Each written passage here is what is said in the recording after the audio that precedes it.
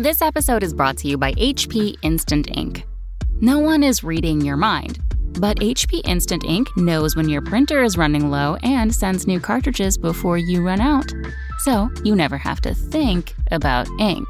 For details, visit hp.com/instant ink Spotify. Conditions apply.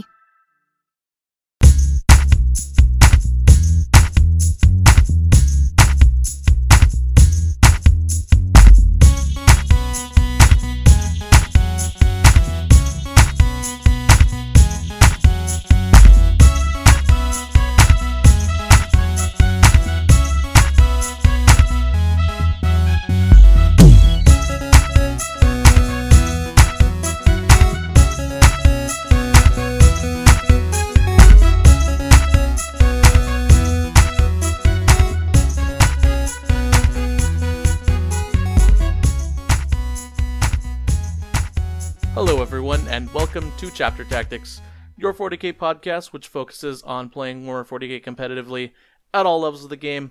I'm your host, PD Bob, and with me I have all the co-hosts, Sean, Jeff, and Val. Say hi everyone. Hello, this is your co-host, Jeff In Control Robinson. Hi everyone. The new Jeff program seems to be working pretty well. Yes. Thank you, Sean. Welcome to Chapter Tactics. So, he's pretty now that we have the pumped Jeff about robot online. Pretty pumped about He's the pretty AdMech pumped. changes, I guess. Yeah. He has ascended. You'll shut your mouth when you're talking to me, Hefner. How can I talk to you if my mouth is shut? That is just a riddle. It's a Canadian thing. So, today we're going to be talking about the big September FAQ. I know a lot of people have already covered it and talked to it to death, but we're also going to talk your ears to death even more, so that they are beyond dead. Also, I think we have a lot of interesting insights on it as competitive tournament players, and I wanted to take an approach covering the FAQ from people who are actually going to be playing it and using it in tournaments coming up. So we're going to talk about that. We're going to talk about what we're going to do, how it impacts us, and also our thoughts on the FAQ, what's good, what's not good, etc. But before we get into that, I have two announcements to make. One big announcement, one interesting announcement. The first being our sponsor, the Iron Halo, has graciously asked me to come on to their Twitch stream and act as a shoutcaster for their Twitch stream. If you haven't heard of the Iron Halo, they are an organization that supports the Midwest 40k tournament circuit. Jason from the Iron Halo has done a really great job promoting coverage and going to different events and recording on his own Twitch stream, which is the Iron Halo Twitch stream. So go ahead and go to ironhalo.org, check them out. They've got a lot of tournaments already up there ready for viewing, and I'm really excited and pumped to bring a whole new experience to streaming. He's got a lot of great ideas. He has a really great rig. I've been around the GW rig and the Frontline Gaming rig, and he's definitely knows what he's doing in terms of streaming. So it should be really exciting. He's got a lot of great ideas, and it's nice to see someone else jump onto the 40k tournament streaming game, basically. So I'm really excited. We're going to be doing that with Brian Hunter from the Flying Monkeys Wargaming podcast. And if you guys want to hear more about that and more from Jason and Brian, we recorded a special bonus episode, which you guys are going to be getting 24 hours from this episode. So keep an eye out for that. Second announcement, Best Coast Pairings. They've got a secret thing that they're working on that's really, really exciting. It's going to be debuted at the Iron Halo, so check it. Keep an eye on not only the tournament coverage, but also announcements coming from the Iron Halo from BCP. I don't know if they're going to announce it before the event or right at the event, but it's really exciting, and especially as people who cover tournament events, it's going to be great for us. I got the Orc Codex waiting, and now BCP's holding out on me too. So everyone's keeping the secrets from Hefferman. I really BCP hope the October. secret is a functional Android TO app. Oh no.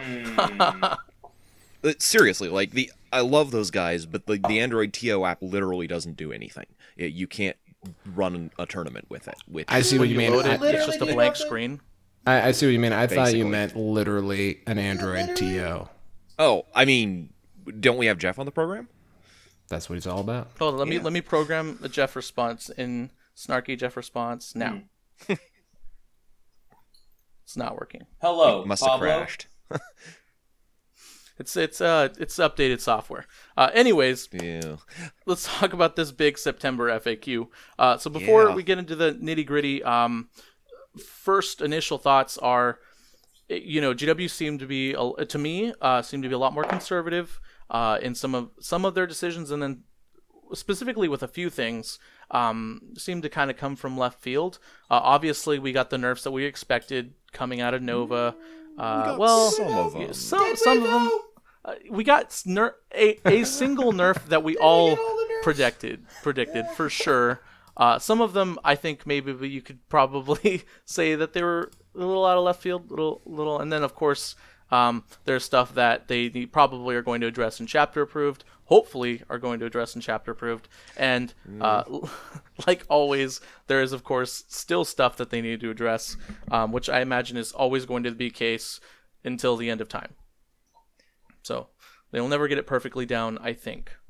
Yeah, I mean, it's Now no with that game's ever attitude. perfectly balanced, but there's definitely a few things that I look at and it's kind of like they didn't change that at all, really?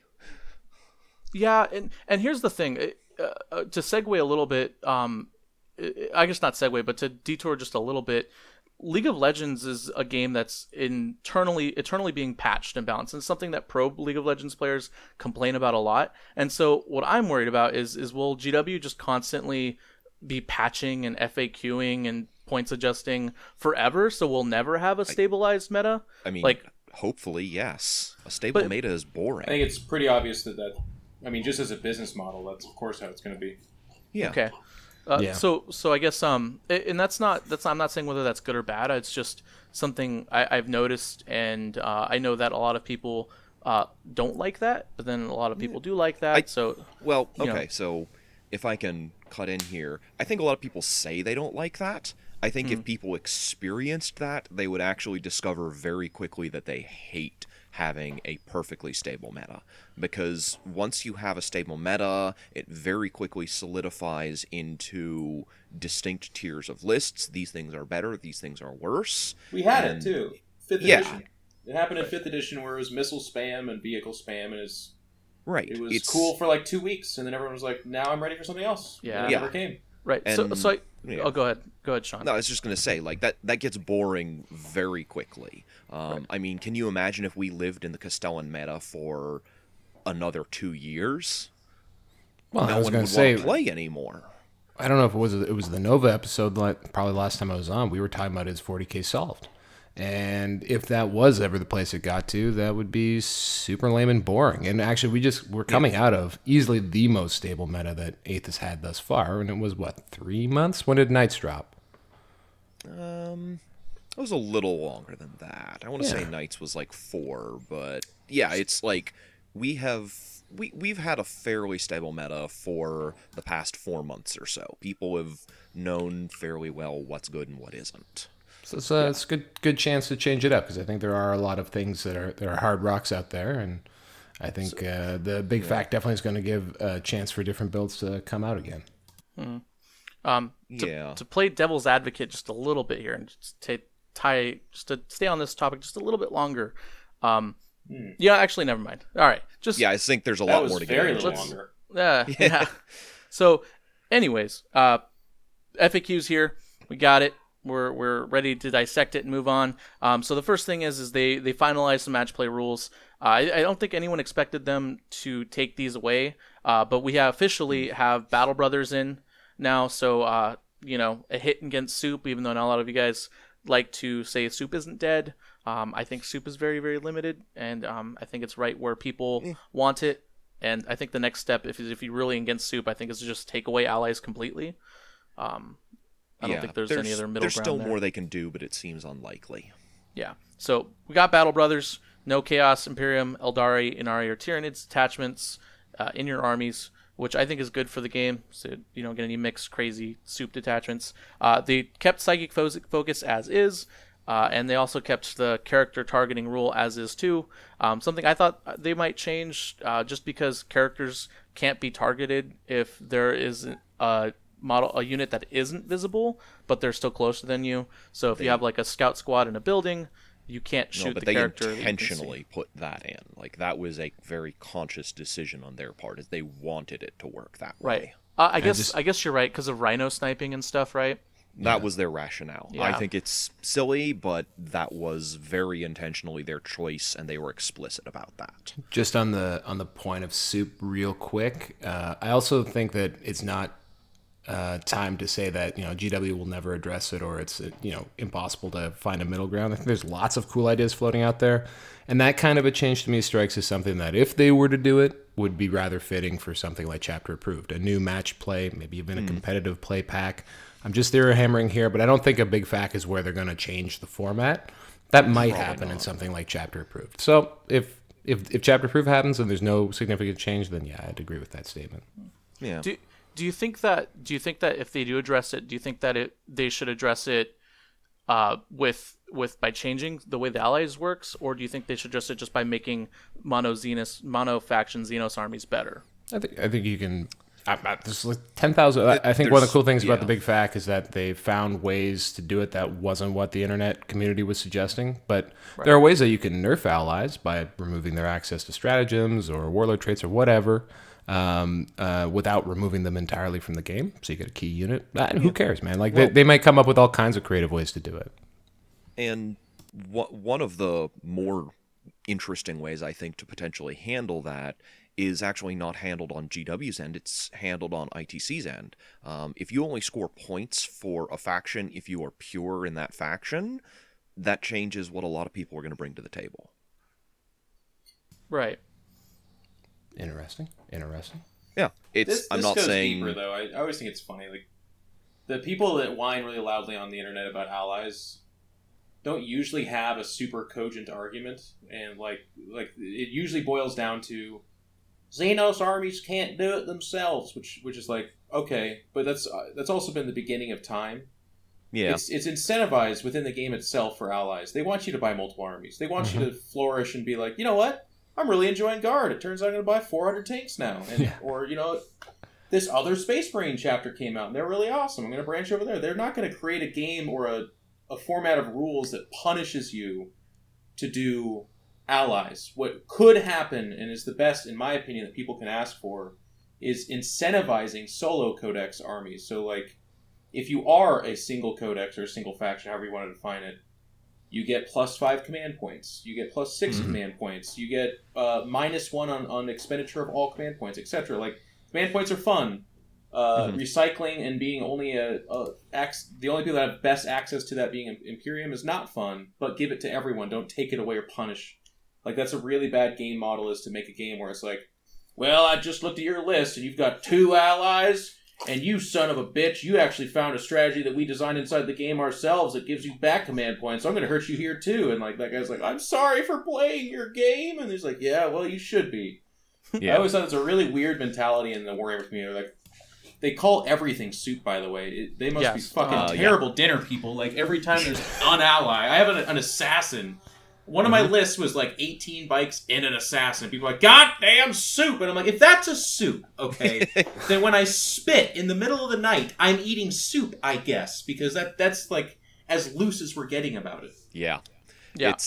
There's a lot of people who think that literally anything other than pure mono faction, it's like, oh, you brought Alpha Legion and World Eaters? Nice soup list, asshole. Yeah.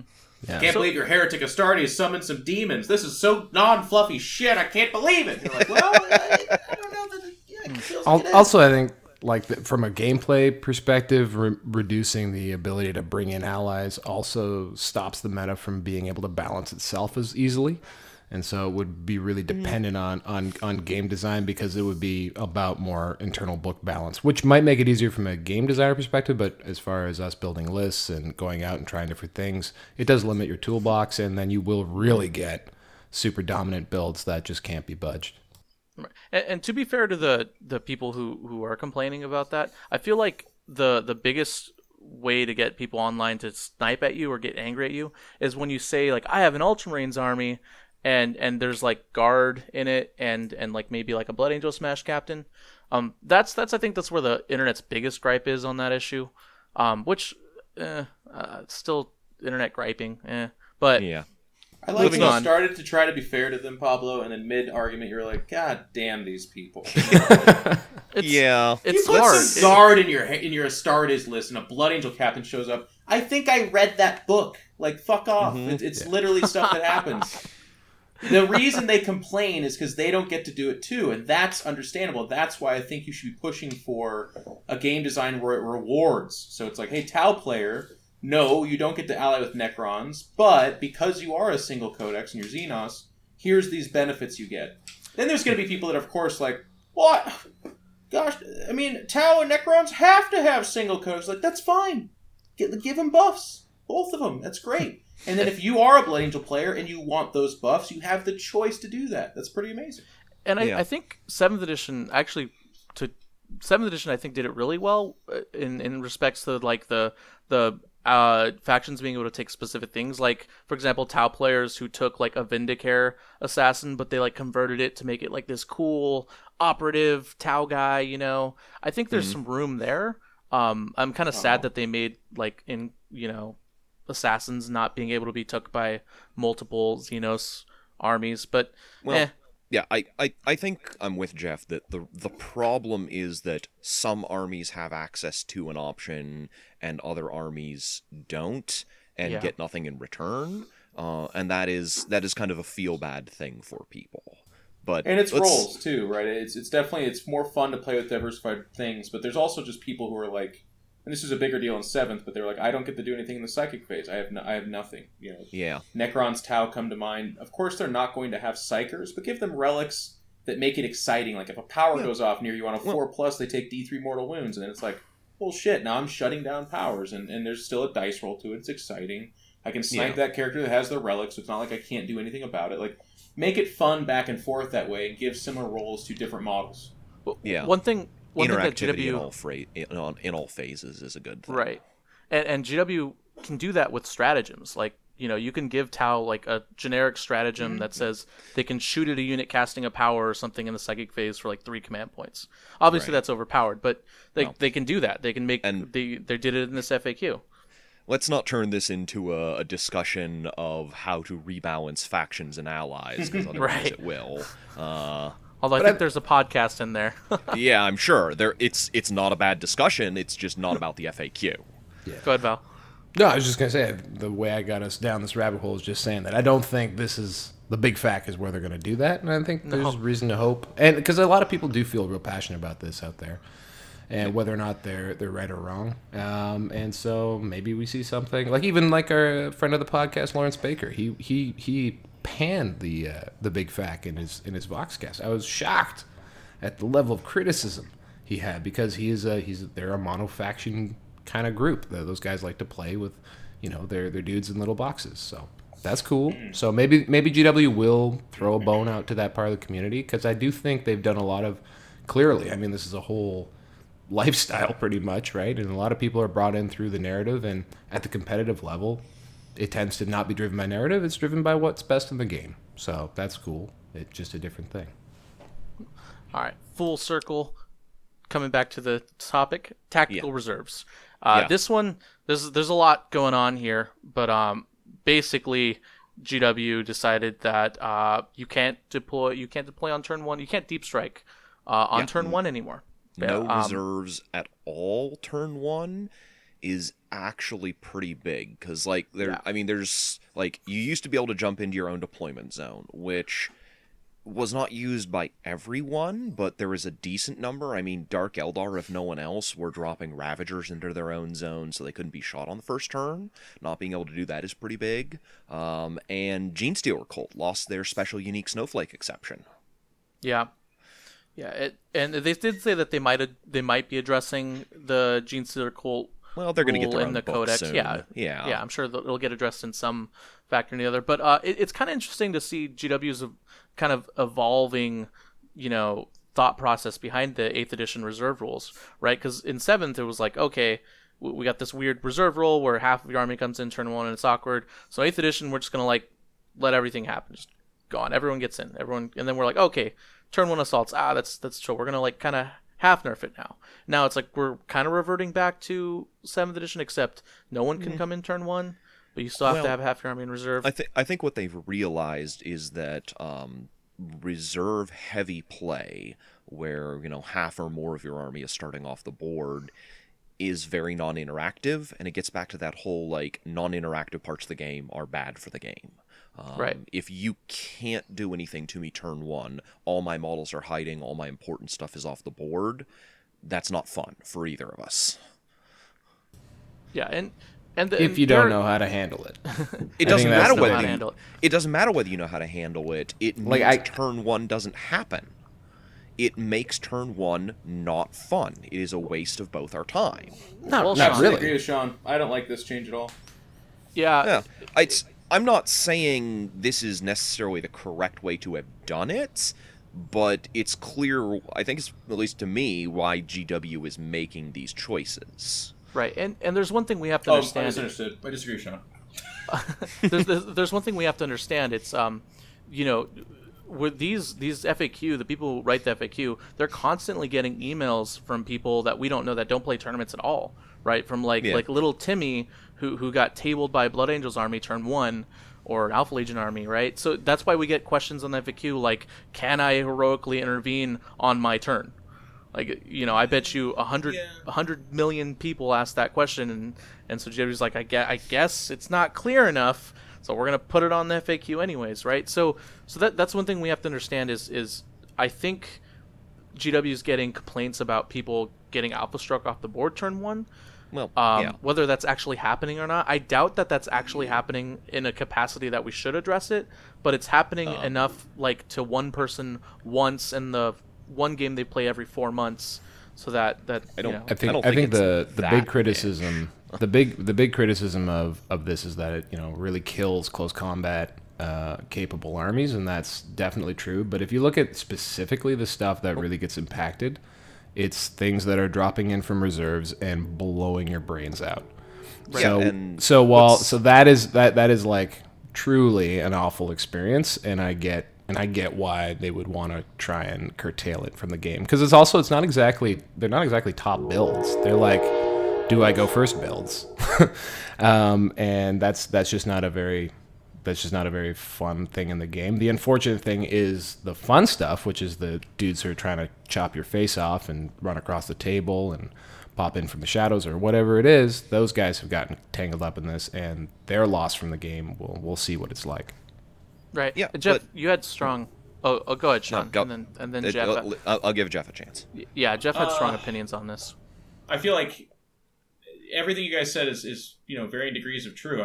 There's no one here that's obviously an idiot or just play the game, and it's not true. It's just, to me, this is baby with the bathwater scenario. Like, if you are having alpha strike issues and relatively inexperienced players or people who play casually or just not having a good time, this is a hugely sweeping way of addressing that, when you basically can just say, hey, you can make matched play versus 40k differences, and you can say 40k play how you want, there is no drop on turn 1 or whatever. But in match play, where the expectation is these people are playing in a competitive environment on some level, and I say some level because obviously this game's not balanced towards the top echelon, it would be silly to think that, but I think early index Warhammer 40k 8th edition, there was too much of it. You could drop everything, right? You could put everything up in the sky. You'd have like a fucking single pot of scouts in the back that were eating hot dogs, and the other 1950 points of your army is coming down from the heavens, and that can suck ass for somebody. So that went away. I think the elegant fix was either one of, in my opinion, and I said this before in a previous edition of this podcast, or you enforce a couple of them, but like power limit restrictions, so you have to have half on the table, half up in the air, or you can't drop out of your own deployment zone. I thought that was a little bit too far-reaching. It hurt certain armies like Blood Angels and some of these other guys a lot too much, but again, that was more okay. They're rolling it even further back, and we haven't talked about the other changes that also impact this, but it's just too much. It's taking options away, and it's unnecessarily and unintentionally, for the most part, neutering certain armies. Yeah, Jeezer Cult gets the obvious nod. They said, when the Codex comes out, don't you worry. But in the next 4 or 5 months, those poor bastards, it's terrible what happened to them. They are playing from 6 points behind in every game they play, no matter what. Yeah, and then they're alpha striking at half strength. And I agree with you, Jeff. I think that there's a more elegant solution to this specific problem, other than get good, scrub, learn how to bubble wrap, and also sorry GG Blood Angels players. I think like a stratagem, Did you that think lets that's you what shoot. I said? No. What I'm saying is I think that GW is going one way and another, and I think that there's a more elegant fix to this, and that might be something like a stratagem that lets you shoot units that come in from reserve, like with -1 to hit, like just making that a universal stratagem. They already have that stratagem, and it doesn't really help very much. Right, it only helps like a few codexes. Like, just give it to everyone. Like, why shouldn't everyone have that stratagem? The problem is because it does not help most of those codexes. Even when they can use it, it doesn't really, because if 30 bloodletters drop onto you, your squad of tactical marines shooting them at -1 to hit is not going to change what happens. And I understand. I don't want to focus so much on that specific example. I just wanted to, offer up another possible. Like, there's so much in terms of a game design perspective, the stratagems and what they have to work with. I think there's a much more elegant solution that someone on a salary who has a degree in game design could come up with than, sorry guys, no turn 1 deep strikes. Like, as Jeff said, it takes away more than it gives. I think actually what Jeff really nailed is something that I'm maybe reading too much into, but at Nova they had a really amazing kill team pack. I talk about it on another show, but it was a competitive play pack. And it took the kill team rule set and it modified it for competitive play. And there are actually restrictions and things that are unique to it than it would be from matched play kill team. And I think that kind of a format shift would allow for those two things, for pickup games and in the store and between your friends. That's match play. If you're of a tournament mindset and you want to go to these big events, there's a unified pack. Maybe we get to see something like that. That'd be super cool. Cool. What's so funny is that they already have that in the game. It's just that literally non-match play is so imbalanced and not taken seriously that even the casual players don't play it. They're like, well, no, I'm going to play match play, but I'm also going to bitch and moan about the fact that this squad of whatever, this unit that's not very good, just doesn't win me games. And it's like, well, you're trying to have your cake and eat it too. Like, it needs to be more advertised. This is on the GW side. They need to advertise, no, here's Warhammer 40k. And it's our old rules of like, hey, dice off, play with your friend. If you don't like that thing, edit it. That's okay. And it's funny because it's a little bit of GW trying to, they're going through their adolescence at age like 35 or whatever it is, because this is stuff that had they been doing it from the beginning, they'd be more versed in, but they're very competitive focused, and then they say they're not, right? Like all the attention to imbalanced units, they wait till after tournaments to balance stuff, the releases of stuff is around the stats of things, and I think that's all mostly good. But then you have to like almost overly compensate for the other side of Warhammer, where people are feeling, they're like, hey, what about me? I like to play 726 points of Ultramarines, and we don't have Guilliman, because in my fluff, Guilliman didn't actually come back. And you're like, okay, well that's fine, man. Here's your version of Warhammer, and it's pretty fun. But we encourage you to, play it how you want. Whereas in match play, it's passed on from on high, and these are the rules. And then casual players are complaining a lot about stuff. And it hurts people. Like, that's the unnecessary part. Like, this FAQ fucking butchers Blood Angels. It really does. There's just no way around it, right? And it's not just Smash Captains. That's the part that is compelling for me. Like, obviously, they probably should have gone up a little bit in points or whatever, but the entire shtick of Blood Angels was already hurting, and now it's just like, Jesus, like, ow. Well, now Blood Angels are as bad off as every other Marine faction in the game. And I think, without jumping into the solutions train for that, is I think something simple is like at the start of every article just saying like, hey guys, this is intended for balanced, competitive play. You guys are always free to amend and change whatever you want. Something, I don't know. You're right. So we are going to talk about how to rebalance things then. Nah, just a little bit. Okay, because that's what we've been doing so far. That's true. It's a reaction show. Well, And that's what these FAQs, that's what I really like about these FAQs, is they kind of give us a little bit of insight into the direction GW is going to take the game and what their thought process is. What they're focusing on, what they're not focusing on. Yeah. So let's go ahead and talk about the tactical reserves, moving on from the tactical reserves to the Strike from the Shadows forward operatives, the clandestine infiltration, Alpha Legion, Raven Guard, and Stygie's stratagems. This is more just of the same. I think throwing the baby out with the bathwater, as Jeff said. Yeah. It definitely for me came out of left field. But what do you guys think about them nerfing these stratagems?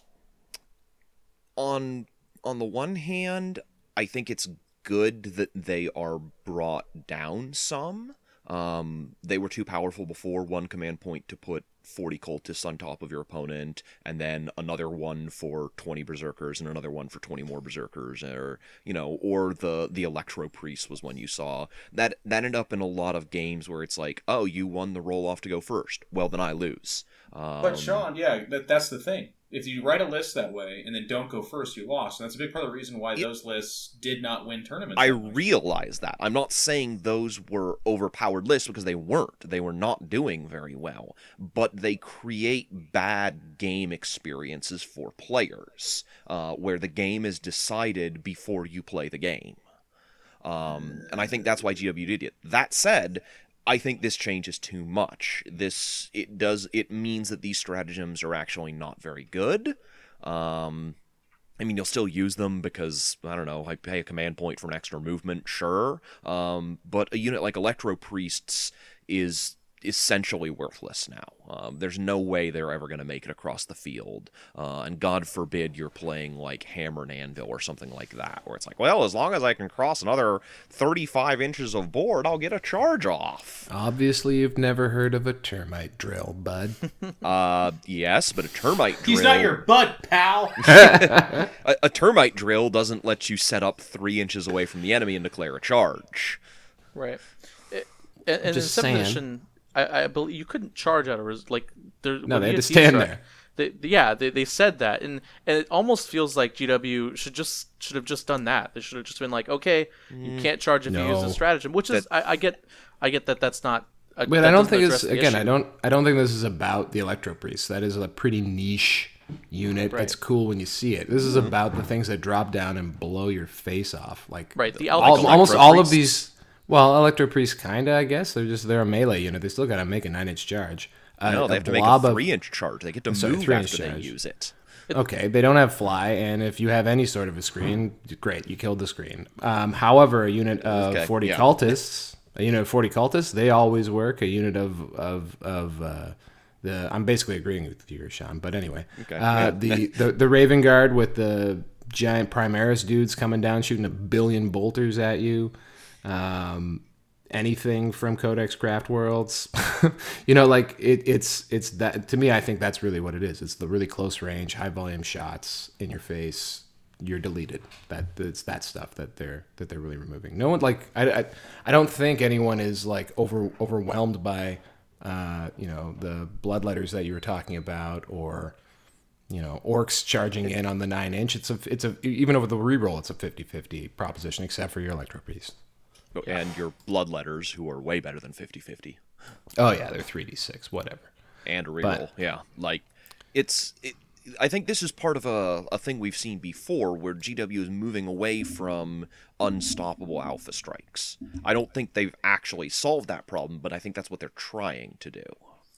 And I understand that a lot of people don't like the Alpha Strike, and I get how it can create a negative game experience for both players, because it essentially means whoever goes first wins, in some cases. But I wish that I don't want Alpha Strikes to go away from the game, and it feels like it's tending towards that, and I like Alpha Strikes personally. They're not removing all Alpha Strikes. You can still deep strike in and assault things and shoot things and all that. What they're trying to remove is unstoppable Alpha Strikes, where you have no play options to avoid them. That's fair. Like a Castellan sitting on your back edge? Yeah, well, I don't think the FAQ is perfect. And then in the same breath, I see a lot of people complaining online about Inari not getting nerfed, but I would like to point out that Rangers have to deep strike now, so they don't infiltrate anymore. I don't care. Because it's Craft Worlds.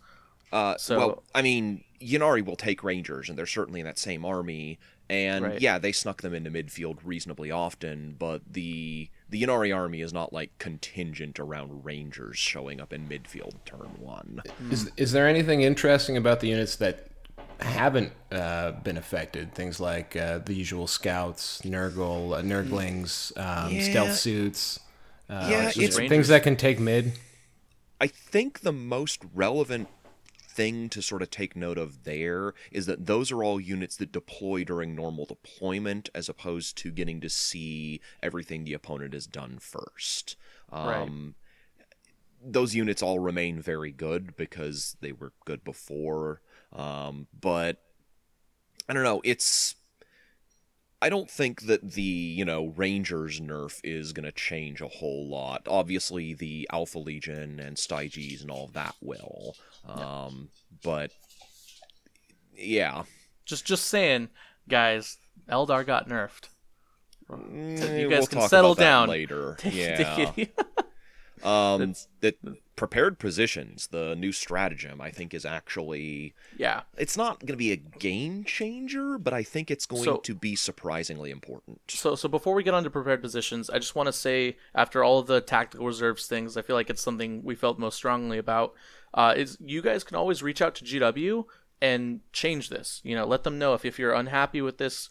Let them know, email them. They have that FAQ email that the Warhammer community Facebook team always spams, because they're always getting rules questions.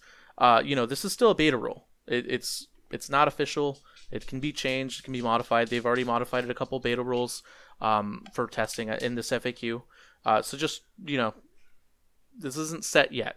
So it's not in writing. It can be changed. Prepared positions. Yeah, it's good. It is for armies that are bringing significant numbers of infantry models or other numerous small stuff. I think it makes a big difference. Your guard armies, your Tau armies, even Eldar and stuff like that, if they're bringing a lot of infantry, can take really good advantage of this. +1 to your armor save can add up really quickly. Some armies can't really do anything with it. Demons, obviously, it doesn't help at all. But, you don't really realize how much of a difference, a 4-up versus a 5-up makes until it's army-wide like that. And suddenly you're like, geez, I'm not really killing nearly as much as I expected. And it applies to vehicles, too, which, again, doesn't seem that big. But when you turn that 6-up to a 5-up against las cannons, suddenly those tanks start passing a lot more of their saves. Yeah, and the thing I like best about it is it's free. It's just a tactical choice. It's not free, but yeah, it's an option everyone has. It's a free option. It's a free option that everyone has. It's not something I have to take a codex into. It's something that immediately buffs. Go ahead, Your Jeff. definition of free, I like it. Can I just say it's a free option that everyone can take. I like that. I mean, a yacht is a free option everyone has to buy. No, I like it. It's kind of like how Bill Cosby had that show where he'd sit there with gelatin and talk to the children and they'd say weird stuff. It's like, options are free for everyone. He's like, you know what? You're right. Options are free. Well, nothing in this world. There's a Cosby joke in there, I'm sure, somewhere. I'm just not going to touch it. Inappropriate. Yeah, but anyways, I'm curious to know. Taking that advice. I'm curious to know why up until this strat drop, no one cared about cover, and now everyone cares about cover. Because it's hard to get. It's the army-wide, probably Sean said. Literally, guys, what we're not talking about, but should be, is the Land Raider meta that's about to just absolutely destroy everything. We're talking about a 1-up tank carrying everything. You know what I'm saying? What about 40 1-up Terminators running at you? 1-up Terminators, bro! The Terminator meta is already passed, Pablo. Didn't you see the BAO results? Don Hoosen. Yeah. The hoose is loose. No, I think it's nice. I always wanted more defensive play in the game. My problem is, again, I think it should have been that alone. I feel like it was just too heavy-handed to say no dropping turn 1, because it already was that you couldn't drop. That's the part we're not talking about. You could not drop outside of your zone. Yeah. For the most part. I liked that Dark Eldar had the option to deep strike into their own place. It made going second cool, too, because if somebody did have 40 cultists or a bunch of guys on top of you turn 1, you had the option of reserving something, then dropping it as a hammer in your own deployment as a counterplay. That was pretty cool, and that rewards smart play, in my opinion. But now it's just no, I laid myself out here. Yeah, it's an option you no longer have. Yes, I think part of the reason they did that is because that significantly advantages shooting over melee. Melee But units now being unable to drop outside of their zone means they can't drop. Shooting units being unable to drop outside of the zone in many cases means that they just are immune to shooting. Yeah. Yeah, and thank God this FAQ didn't buff shooting, I guess. Well, again, I don't think it's perfect, but like I see why they chose to do that. They're trying to limit what shooting armies can do. It's like Indiana Jones in the temple, and he's like figuring out how much the amulet weighs, and he just puts like a sandbag on it instead of that little grain one, and just blew the whole thing up. Overall, I like this. I want to see more neutral, generic stratagems that address issues in the game slightly. I think that might be a way that can solve some things. They have to be careful, though, because introducing complex solutions to a complex problem can just make things worse. Yeah, I agree. I want this a little bit more in moderation. Just a little bit more of this. Anyways, tactical restraint. Check. Good job, GW. A plus, I think. Right, guys? Yeah. It more or less solves the issue. Other issues remain, but tactical restraint itself solves the command point farm problem pretty neatly. Yeah, I played in an RTT on Saturday, and there was a noticeable improvement, at least from that perspective. Yeah. Good job. You no longer can count on having infinite command points in a game. You can still earn a decent number back, but you have to sort of think about, like, I'm taking this Warlord trait. It might gain me 6 command points if I'm really lucky. Probably going to be a lot less than that. Yeah, it's just a good overall change. It nerfs the most popular competitive army. So, solid. All right. So, time for their interim balance review stuff.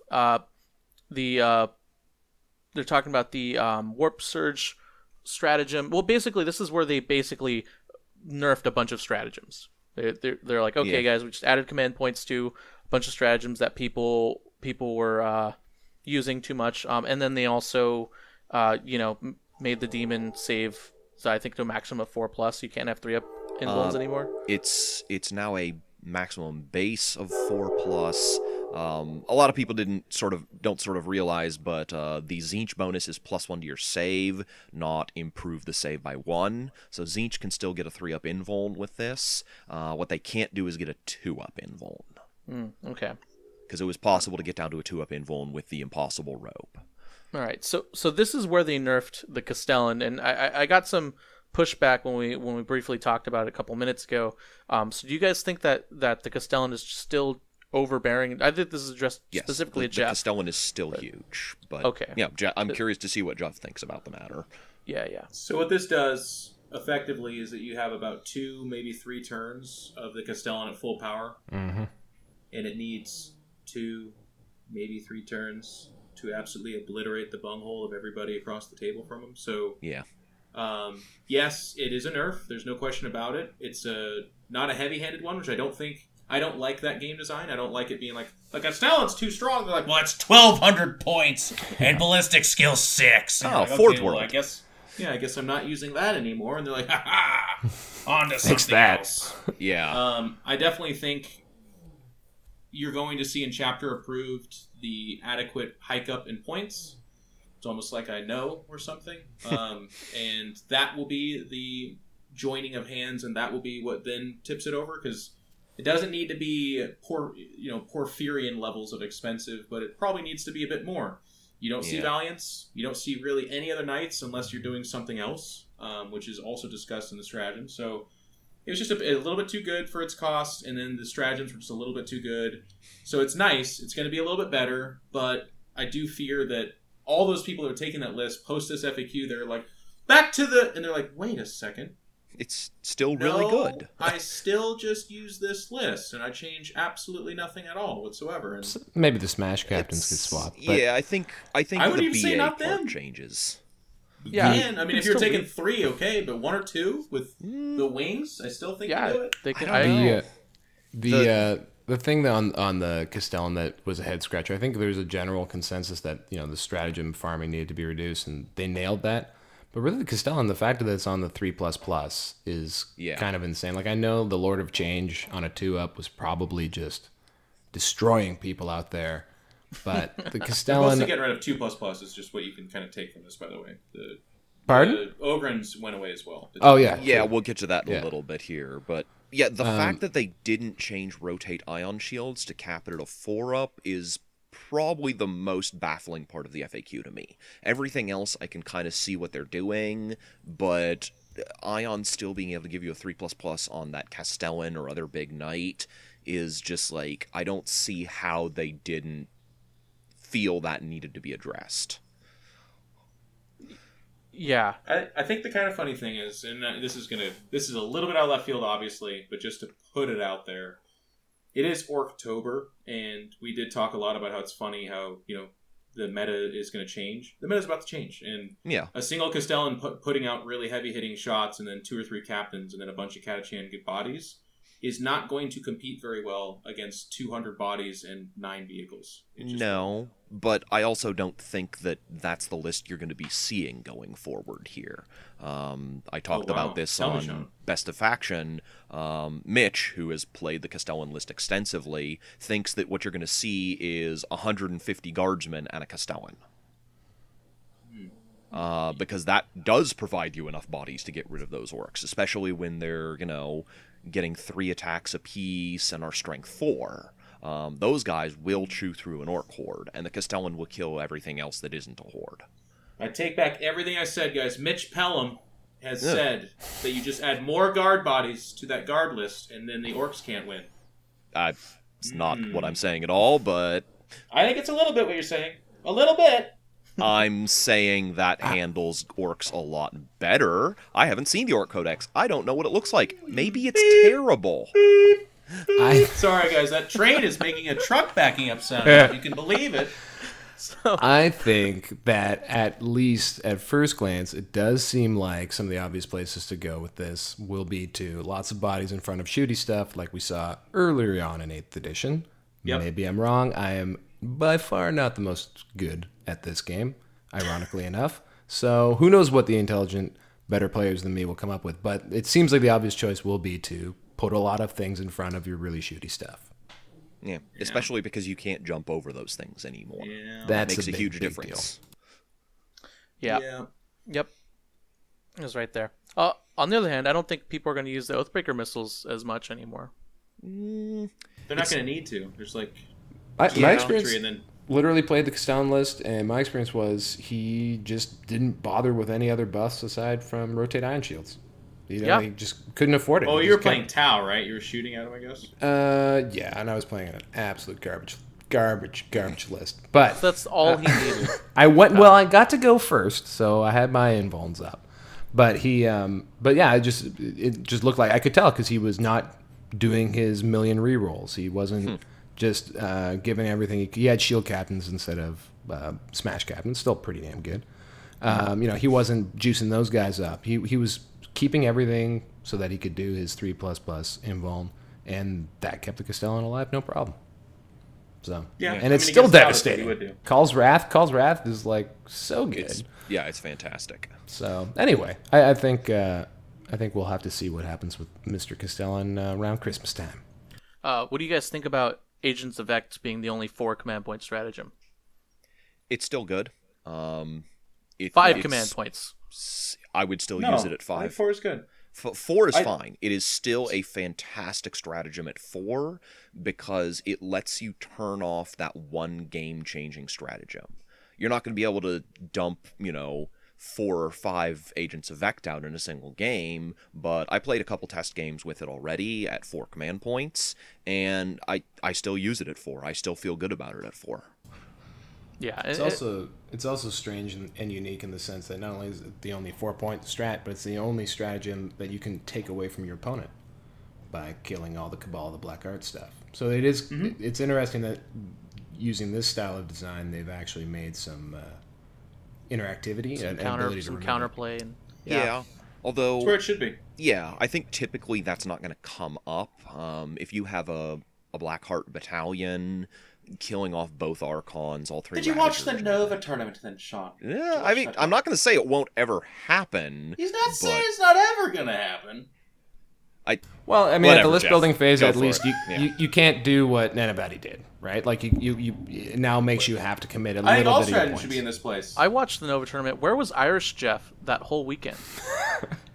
He was getting paid to be on stream, my friend. Ireland, Pablo? obviously. Irish Pablo? I only saw good old normal Paid US to do Jeff. that content. Irish that Jeff time. was not there, distinctly absent. Yeah, he was. He had to unleash the shackles for that to happen. Vect is good, and let me just say, and I'll find out if I get fired tomorrow, I guess, but the other ideas that were kicking around were, in my opinion, a lot less good on how to handle Agents of Vect. Like, there was a lot of chatter about it being once per turn, or once per game even. Like, these really ridiculous things that... And this, it was a lot of the same stuff where it's like, I just don't like that someone can be like, no, you're not using that stratagem. And I'm like, Jesus, it's a fucking Warhammer game. Like, there's all kinds of no's flying across the table. Like, I'm going to drop this. No, you're not. I'm intercepting the shit out of it. I'm going to have my warlord over here. No, you're not. My assassin appears 4 inches away. She's got a sword that ignores invul saves. You forgot about her because she's called the Callie. And then she kills him, Like, that kind of stuff happens all the time, but Agents of Vect is so fucking fun. Like, I love the idea that there's this pirate god sitting on a throne, and they're like, Vect. They're trying to do +1 damage on their venom cannons and shit, and he's like, no.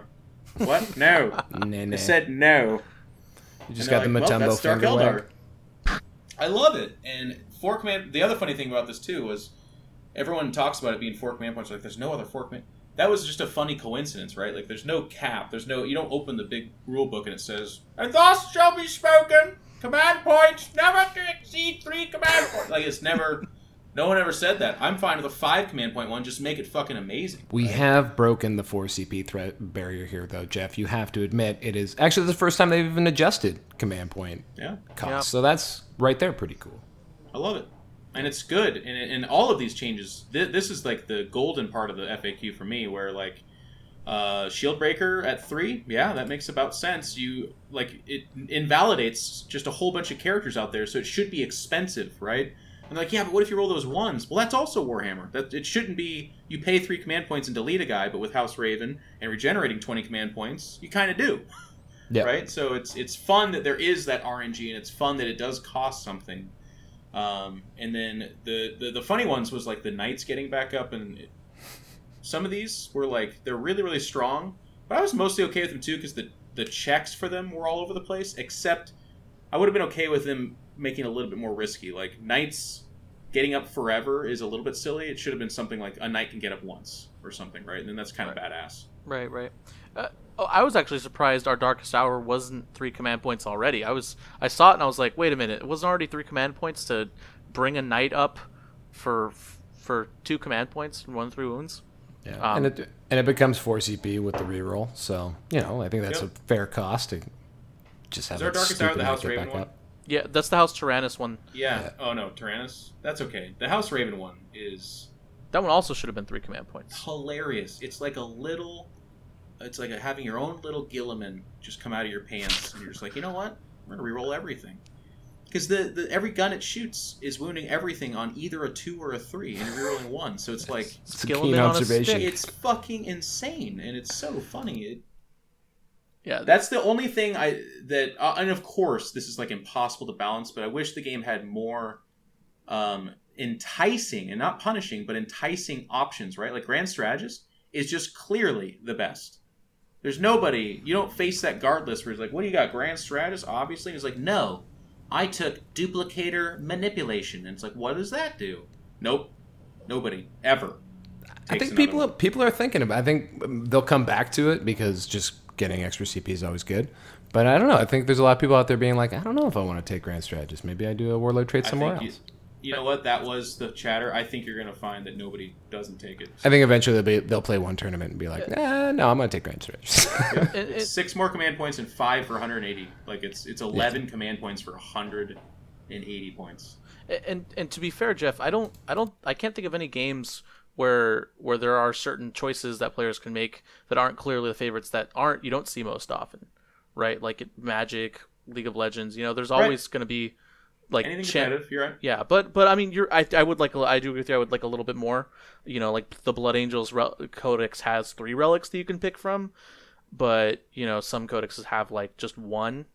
Maybe I would 2. say you're absolutely correct, but you have to look to the absolutes you should try to avoid, right? Yeah. And right now, Grand Strategist is an absolute. There's just, if you play Imperium and you're even sniffing at guard, you don't take anything else. You really don't.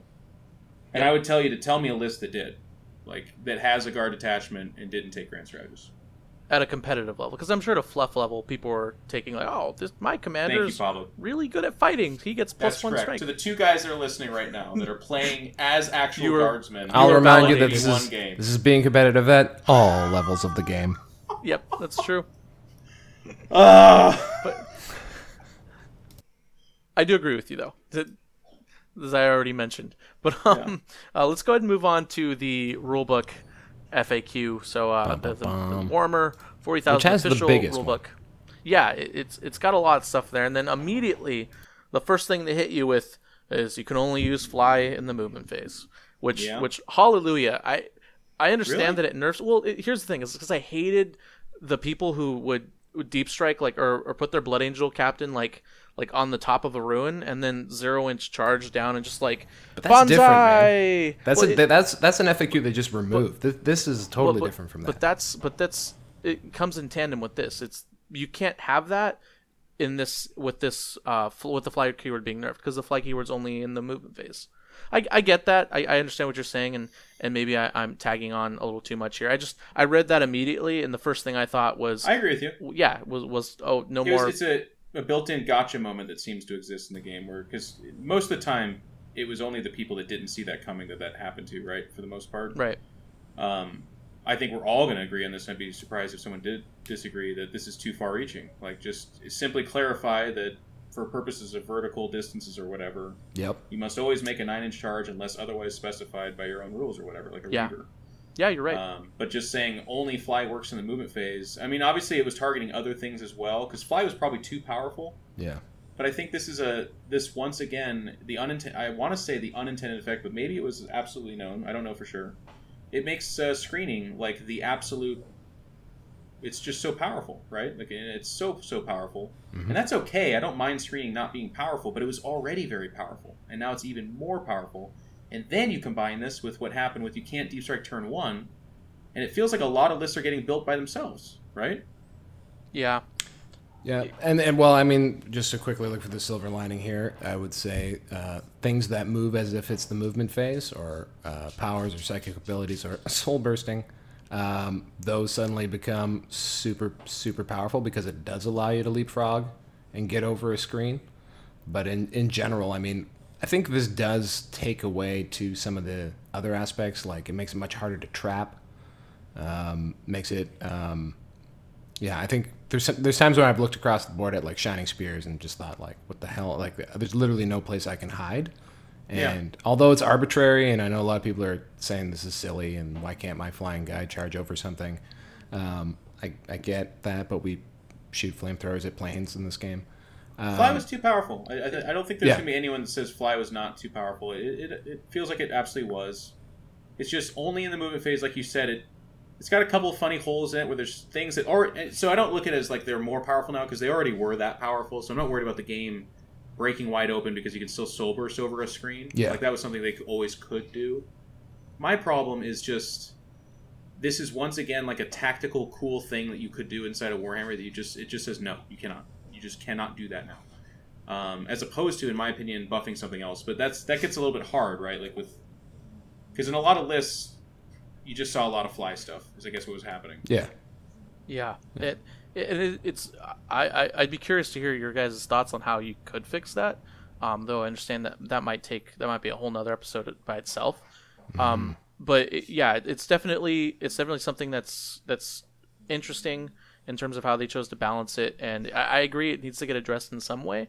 But at the same time, in terms of game design and rules, you should always have rules that play the way they should they should feel to be played, right? So like a missile launcher should be strong enough to kill like a tank, or like a unit that flies should be able to theoretically fly over things, and it's tricky. It's I don't know how they address it without Imagine actually that changing.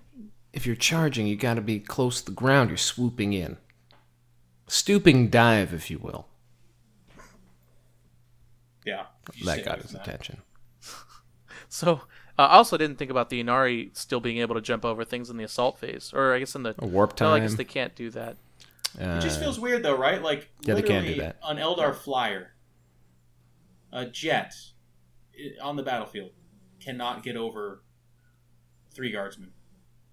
Doesn't that feel weird? In the fight, yeah, no, I agree. If that jet wants to go and crash into that Castellan, by all means, Airplanes kamikaze can't away. charge. Well, Well, other way charge, around, I some guess. just move. If you give it extra movement in a different phase, isn't that possible? There are no ways to give movement in another phase that don't count as moving in the movement phase.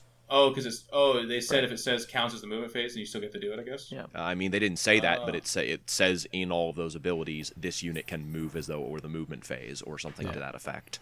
It's like Swarmy can do it.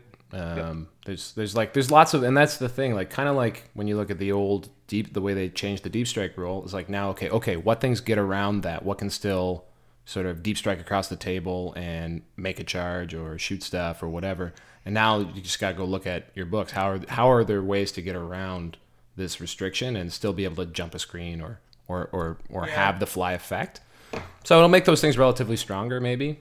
I don't know. This one's But not do the those other one things for me. It's exist, just a little though? bit big, is all. Like, Yeah. because I feel like if those things already existed, you had the units that could deal with screens and without the fly keyword and shoot and jump and tie up your opponent's units. I feel like people would already be taking them. Or maybe I'm wrong. I guess the difference is like that second move that you can do, casting warp time on something or making them go twice with Swarm Lord or soul bursting. That's where this comes in interesting for me. Like, it's not that changing fly, in my opinion, was in and of itself really bad. It's that I once again look at just how I think the game is moving, like the direction of what kind of lists I should make. And I feel like you should have more screens. You should have more infantry, more bodies. Absolutely. And they're just more powerful, so that's fine. So I'm not worried about not having fly things, or I'm not worried about being like, well, what am I going to use my fly things for? I just think every list you're going to face should have more bodies. They're just that much more powerful, like a lot more powerful. And you're probably thinking about sticking stuff behind it and either smiting or shooting, right? Right? Yep. Yep. All right. So let's move on. They changed the choosing targets rules. They changed that up a little bit when you choose targets of attacks, whether it's ranged or close combat. I was already kind of playing it like this. Maybe you guys could help me out. What did they actually change? Was there something I missed, or did you always have to declare your targets and then shoot? I just don't understand That these. is such a Sean question. clarifications. You previously chose all targets, then declared which weapons you were shooting at each target. They were 2 separate steps. Oh, so now you declare I choose these 6 Marines to shoot their bolters at him, and then I choose these 3 Marines to shoot their plasma. Well, I'm not So- saying I disagree with you, Sean, but was it clear on that? Did it actually say it's 2 different steps? There were 2 separate steps. Step number 2, choose targets. Step number 3, declare ranged weapons. Oh, wow, okay. So you could choose targets before you. I was just so playing the Honest Man Warhammer then. The prototypical example of this is I declare my Riptide is shooting at a unit of tactical marines and your Knight Castellan. Do you want to rotate ion shields? And if he says Right. yes, I shoot my burst cannon at your tactical marines. And if he says no, I shoot it into the Castellan. Oh, okay. So I think we were all, or I guess Jeff and I were playing Honor 40K. So I didn't know you could do It that. was a very niche thing. It didn't actually come Yeah. up that often. Right. Sean's exactly right. It's basically only with a knight that would ever matter. But it's funny to me because I don't know, and you guys can disagree with this. That's fine. But like, Oh, I really? feel Thank like you, if Jeff. you feel well, Pablo, I have to give you permission. Jesus Christ. I feel like if there's something you're doing where you're like, if you have to say well actually, and then you're like shoving up by like any glasses that you aren't wearing or are, I feel like that should be your moment where you're like, hang on, am I doing this right? Because that is such a funny thing to me. Like, I'm going to target those 2 things. do you use your stratagem? They're like, well, are you going to shoot me with the big gun? He's like, I don't have to tell you yet. And you're like, but to be fair, GW, as Sean said, I guess, it's pretty explicit if it says that. I just never assumed.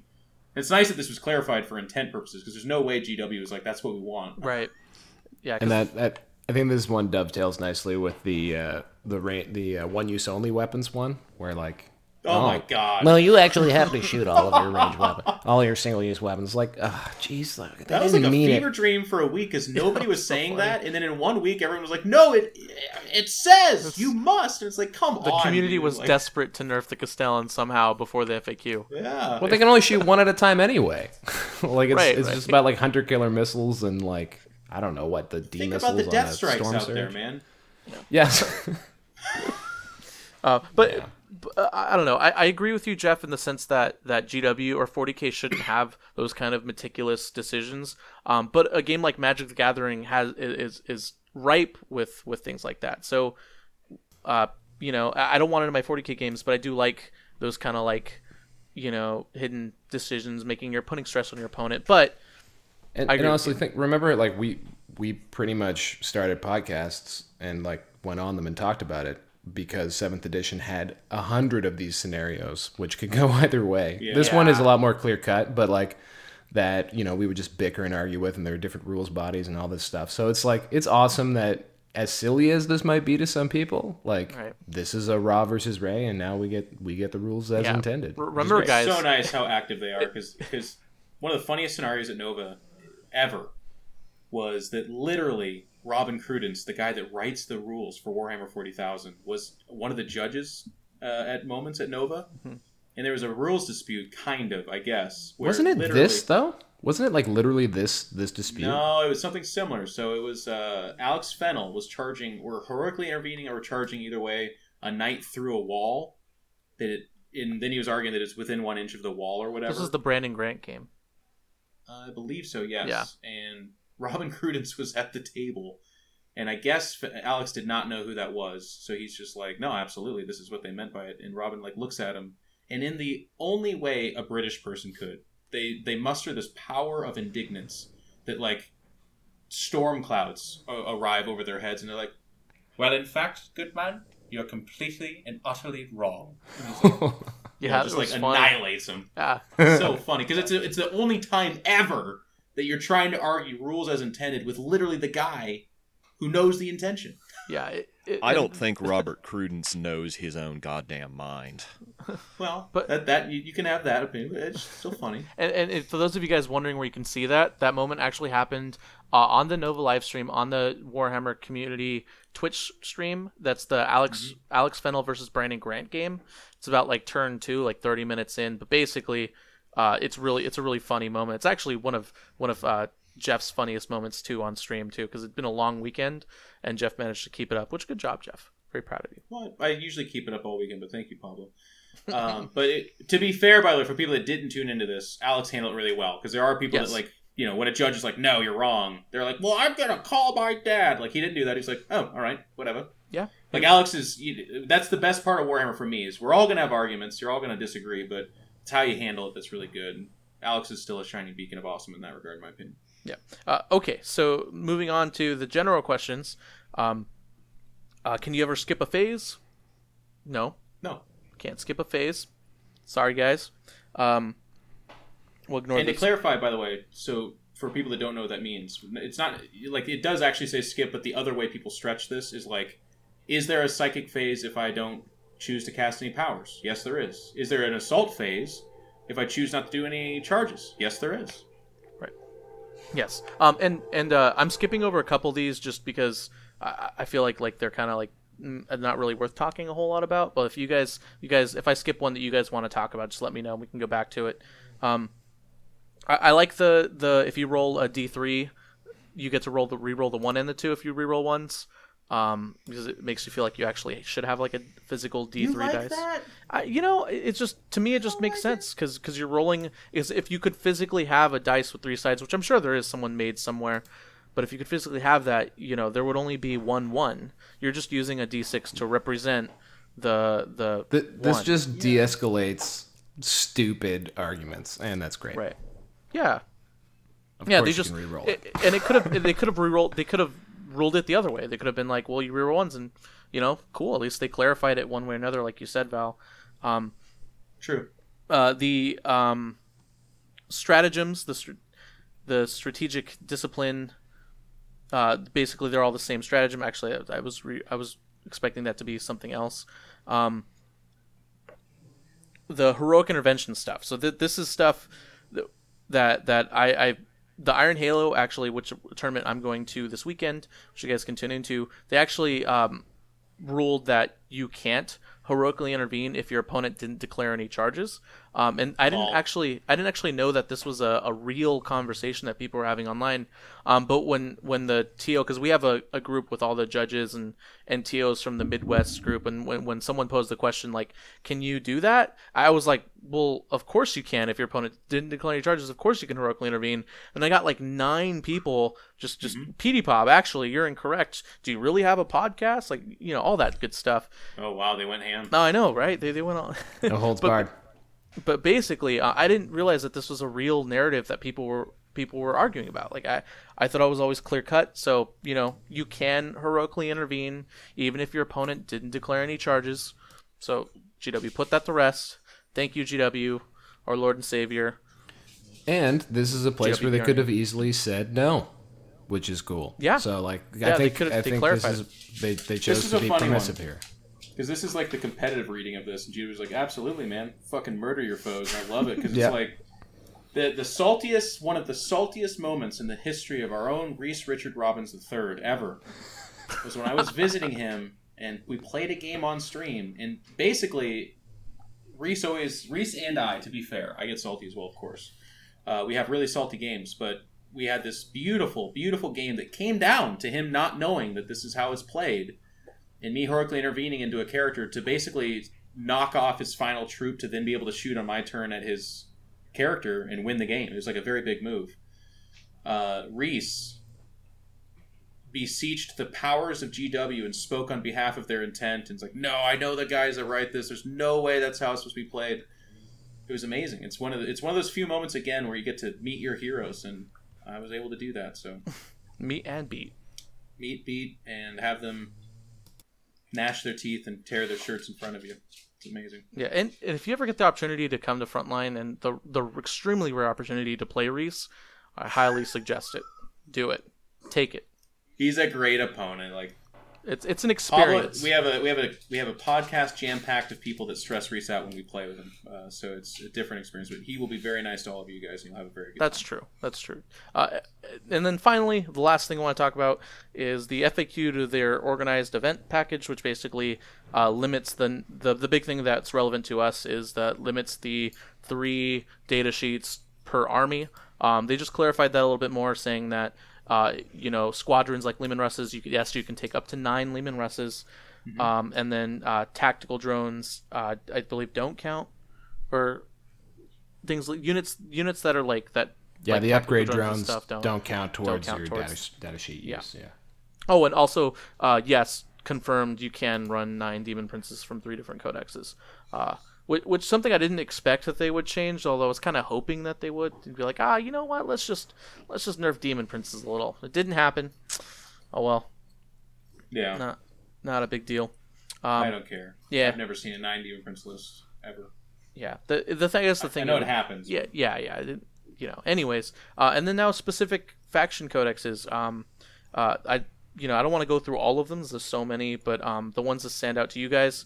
I guess I'll start with the Astra Militarum Codex. Bulgarian got nerfed. They can still have their 2-up armor save, and actually this is just not just Bulgarian, but that stratagem, the take cover stratagem, now only works on your armor save only, and which is I think is a great nerf, because the idea of like a Custodes, Vexilor guy standing there and giving everyone a 5-up invuln, and then you giving them +1 to their save for a 4-up invuln, and then with the psychic power another +1 to their save for a 3-up invuln to like guardsmen. I just didn't sit well with me. I'm like, let's hover around the Custodes even harder, guys. I think from these ones, something that stands out to me is how they were very almost meticulous, because Interceptor snuck through. going through and changing the wording for people who have that fly-like ability, but it's not quite fly. So things like Wraiths got changed, Hollow Belts for Harlequins got changed. So you can't do that outside of the movement phase as well. So that way there weren't these weird exceptions, except for Interceptors from the Grey Knights. Too bad. Yeah. Flip belts on Harlequins though, man. I'm like, yeah, really? That's what they do. The upside I'm going for here, Jeff, is that they were at least complete. That's what I was shooting for. Captain Sunshine. It's like flip belt when you only in the movement though. You're like, Oh, yeah. Can I flip down? They're like, no, you cannot. Why? Nope. what? Anything stand out to you, Sean? Not a lot of other stuff. There are a couple of minor ones. Tyranids now have to use Pathogenic Slime at the start of the shooting phase, rather than after the enemy has rolled saves. Yeah. is So that that's the one? That's not the probably for Mortal best. Wound one. No, that's No, the it's- +1 damage one. Yeah. Oh, I see. So no more waiting to see how many saves they fail before popping off Pathogenic Slime.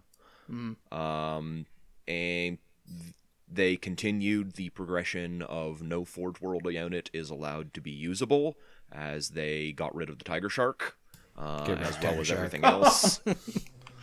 Oh, Tau players. It's probably too good though, right? Yo, Sean? yeah. Not really, not with Knights around. You don't think so? A Knight Castellan kills 2 Tiger Sharks on turn 1. As it should. It's an Imperial Knight. It's Imperial. Yeah. I mean, did any of us think that was gonna go any other way? I like that they were at least creative by changing the name of the weapon so it didn't get the better heavy burst cannon from the Codex. I thought that was a clever nerfing. They Yeah. didn't have to adjust points costs. You could still take your Tiger Sharks. Yeah, I feel like the way you look at this is there should be something unsettling when Tau received a pretty explicit nerf and their whining is down from it's not quite the 96% that they usually kind of hover at. It's more of like an 82. And I think they're all kind of looking at the fly change and the fact that gun lines are probably a little bit better, no dropping in and just assaulting, no Alpha Legion tying them up immediately. And they're like, I think I just shoot everybody to death for a little while. They are Right? trying to be upset about not being able to Survivor Protocol's mortal wounds from psychic stuff, but it's a hard argument. Yeah, Tau in general, I think, got a lift from It's this. like I feel it's like a cover whine though. It's like a fake one, right? They're like, "That's terrible, isn't it?" And everyone's like, "Is it though?" Yeah, not Tau really. players are in a constant state of that meme where the guy has to choose between 2 hard decisions, like adopt FAQ or don't adopt the FAQ and get smashed by Smash Captains. I would also like to say that I am probably by the numbers the worst Tau player on the planet, and that is Because you're an orc player. that is something. That is something. So I think maybe Tau got better. my credibility here isn't that strong. Yeah, I agree with Jeff. I think everyone got a little better in general. Well, I think I feel Everyone? like my custodians did not get better. I think so. I feel like GW nerfed specific factions more than everyone as a whole. But then again, I mean, I don't know what I'm talking about, so I never know what I'm This is talking the first about. time I'm pretty down on custodians.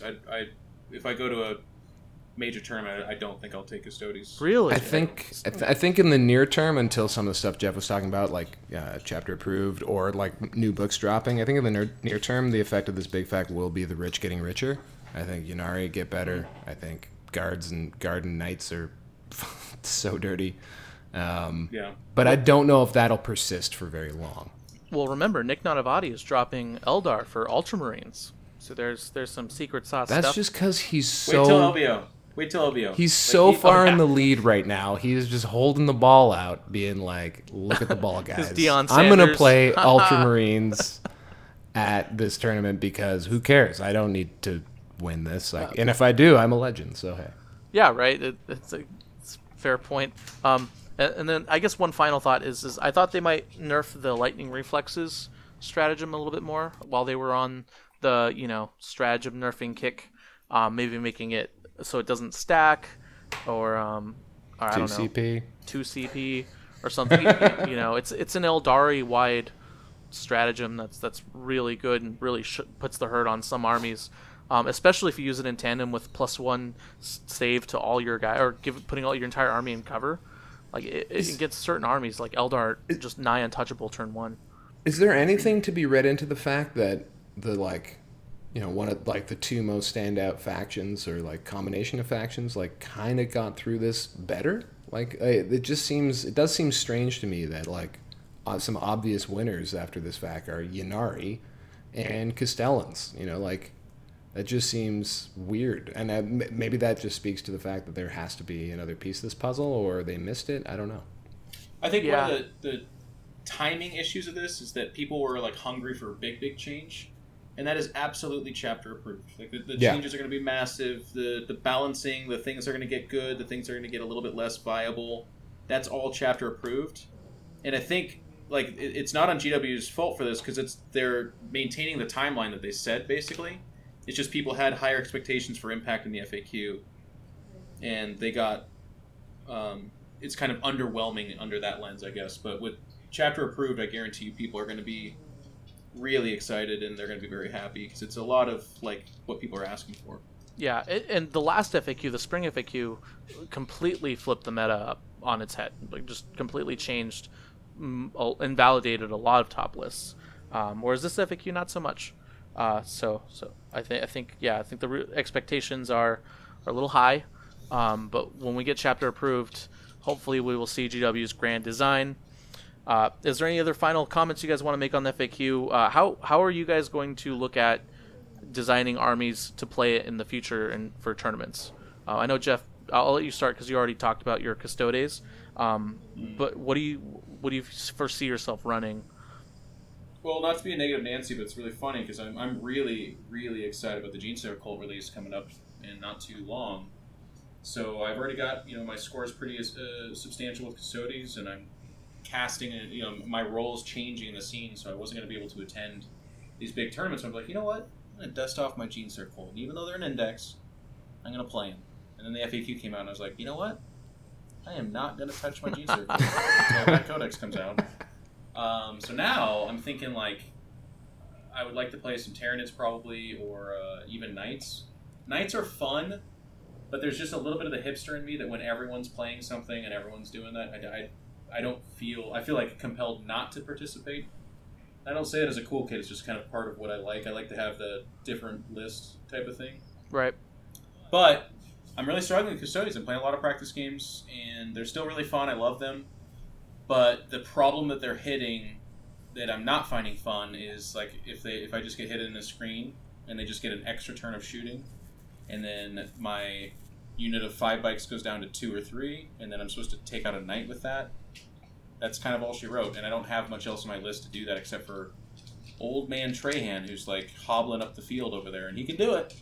But when it's just him, because everything else got shot off the table, he doesn't do it very well. Yeah. What about you, Sean and Val? You want to go first, Val? Well, as mentioned, I am the worst Tau player who's ever lived, and need to move away from them, and was very excited for the forthcoming Orc Codex. Just the way it's lining up, though, doesn't look like they'll drop in time for me to use at the next big tournament I'll go to, which is Warzone Atlanta.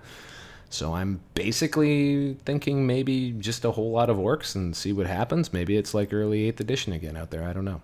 But yeah, I'm miserable playing Tau, and I'm terrible. So I need to find something to juice it up again. As far as I'm going, my armies basically weren't affected by this FAQ. Oh, get out of here. You still going to do the Flyer Army, Sean? Is that what you took to the Washington tournament? No, that was I actually you took Tau. Right. Yeah, pure Tau. Tau have we talked about that on the show? Untouched by this. Eldar mostly don't care. So I can basically just still keep doing what I was doing, and it just means I need to be prepared to face more Imperial Guard and Knights. How come Tau instead of your Eldar stuff at the Harvester? Partially because I like playing Tau, and I want to mix things up a little bit, and also because I think Tau arguably have a better game against a single Castellan. It's for those of you who haven't listened to the Best in Faction that I did the big recap, I had many turns and several games where a Castellan basically shot at Riptides and killed somewhere between 2 and 5 shield drones. Yeah. And that, it's like, if their 600-point unit is killing maybe 40 to 50 points of my models, and I am still getting to play my game completely unhindered, I'm winning that match. Yeah, and then you just kill all Go their guardsmen. on. I mean, I did. I won those matches. So you can... Okay. Take notes, Val. Quickly. I'll send you the list later, Val. How'd Thanks. you deal Hit with me the on the captain DM. jumping on top of you, Yeah. though? How did you deal with that? Yeah. And then for me, I What? No, I asked the question. Oh, go ahead, Oh, Jeff. sorry, I didn't catch that, Jeff. No, it's okay. I was just asking how you dealt with the Blood Angel captains. I didn't. They just hammered at you and you shot them? I didn't run into a lot of them. Basically, the way I typically deal with them is I keep the drones near my Riptides. They charge into me. They do a bunch of wounds. I soak them all on drones. I pull out and I shoot them. Sounds about right. Now they can't it's- even jump Makes over sense. you. Yeah, also that. The one who ignores Overwatch will go in and kill some drones. The one who doesn't ignore Overwatch does not survive the charge. All right. That's how some wisdom from the great Sean, who has a GT win to his name. Heck yeah. No, a major, Congratulations. actually. Oh, yeah, Ooh. major. Yeah, Harvester and Storm are both majors. Check yourself, Pablo. And then for those of you who are still tuned in and care, I'm looking forward to either going full in on Blood Angels or taking them completely out of my lists and going with Knights. I think I might just go Knights because they're the most fun army to play with for me right now. It's just 3 models I push around the board and kill things while guardsmen run around and scurry about. So I'm probably just going to do that. I don't have any foreseeable big tournaments other than a team tournament coming up in November. So I have nothing really to build or look forward to until post LVO. Are you not going to SoCal? I will be playing, or not playing. I will be running the store at SoCal, so I won't be Okay. playing in the SoCal Open, unfortunately. That's too bad. So yeah, and then of course we have the December slate of no real games, and then January, and then LVO. So I will be out of commission in terms of building competitive lists until post LVO, which I'm fine with because then I get to look at chapter approved and I get to really see what the meta is going to look like until the spring FAQ, which I mean may change the meta or may not, so we don't know. So I'm content. It's kind of amazing that like the game will be potentially completely different for the biggest event of this year. Right, So for this chapter like approved. this like season, yeah. Chapter proof is going to be massive. I'll just flat out say that right now. Yeah, it's gonna be. They have a Actually, lot. I of can't stuff. wait. Yeah, it's gonna be great. All right, guys. Well, thank you very much for listening. Thank you, Sean, Jeff, and Val for coming on and being the best co-hosts ever in the history of co-hosts, 40K co-hosts. Well, It's lofty. Just my opinion. is it? Yeah, I You think just so. said it. You said it. If I said it, it It's must be recorded. true. Something else that I really like is frontlinegaming.org, specifically our FLG mats, ITC terrain, GW stuff, and our secondhand shop, which I run personally for you guys, where you guys can get great deals, models up to 50% off. Just go to our eBay store, or if you want to get rid of your old models, feel like your Blood Angel army just got nerfed to the ground, you can send us an email, frontlinegaming@gmail.com, and we will take those models off your hands and sell them to people who appreciate them more. Oh, wow. Also, check out our sponsor, Broken Egg Games.